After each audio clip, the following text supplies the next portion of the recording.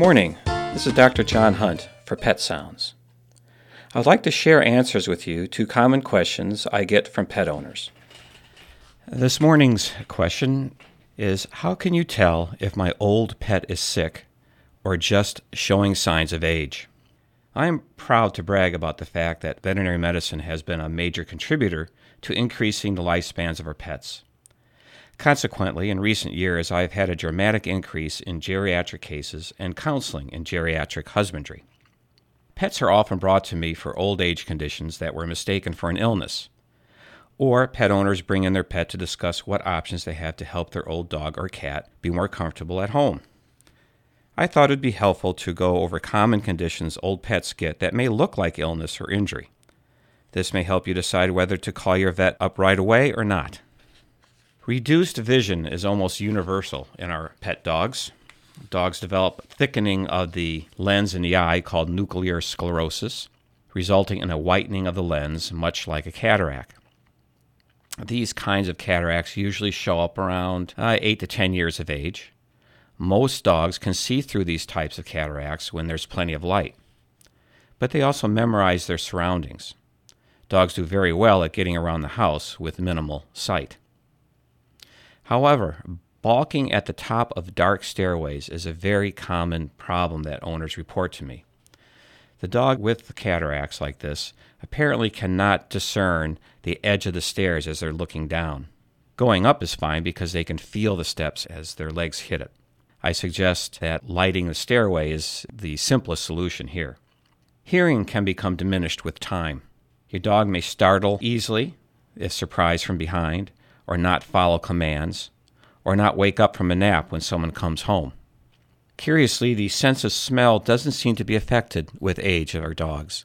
So when you walk your older dog who may not have as good sight, they still do all that sniffing. Stiff legs, back, or neck due to osteoarthritis is a very common age-related disability.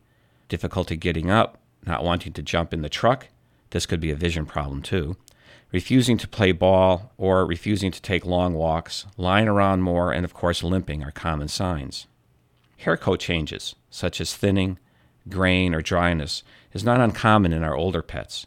Poor nutritional absorption due to age, hormone imbalances, poor grooming due to the inability to reach areas of the body are some age-related causes.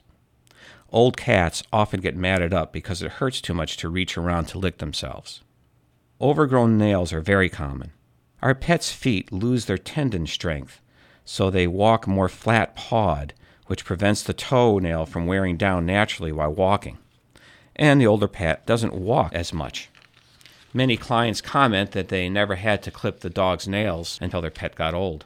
Weight loss, vomiting, diarrhea, poor appetite are generally all signs of illness that occasionally can be old age.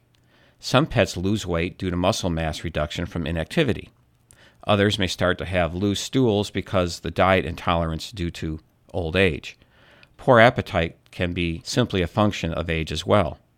A trip to your veterinarian is mandatory when these symptoms show up because there are so many diseases connected to them.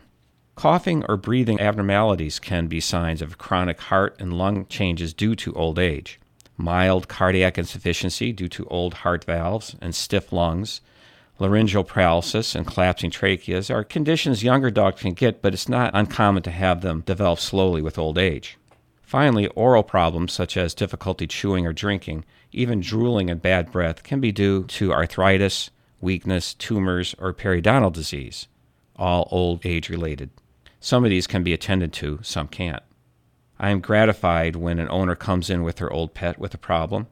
That tells me they are watching their pet carefully and notice changes and love them enough to find out what's going on.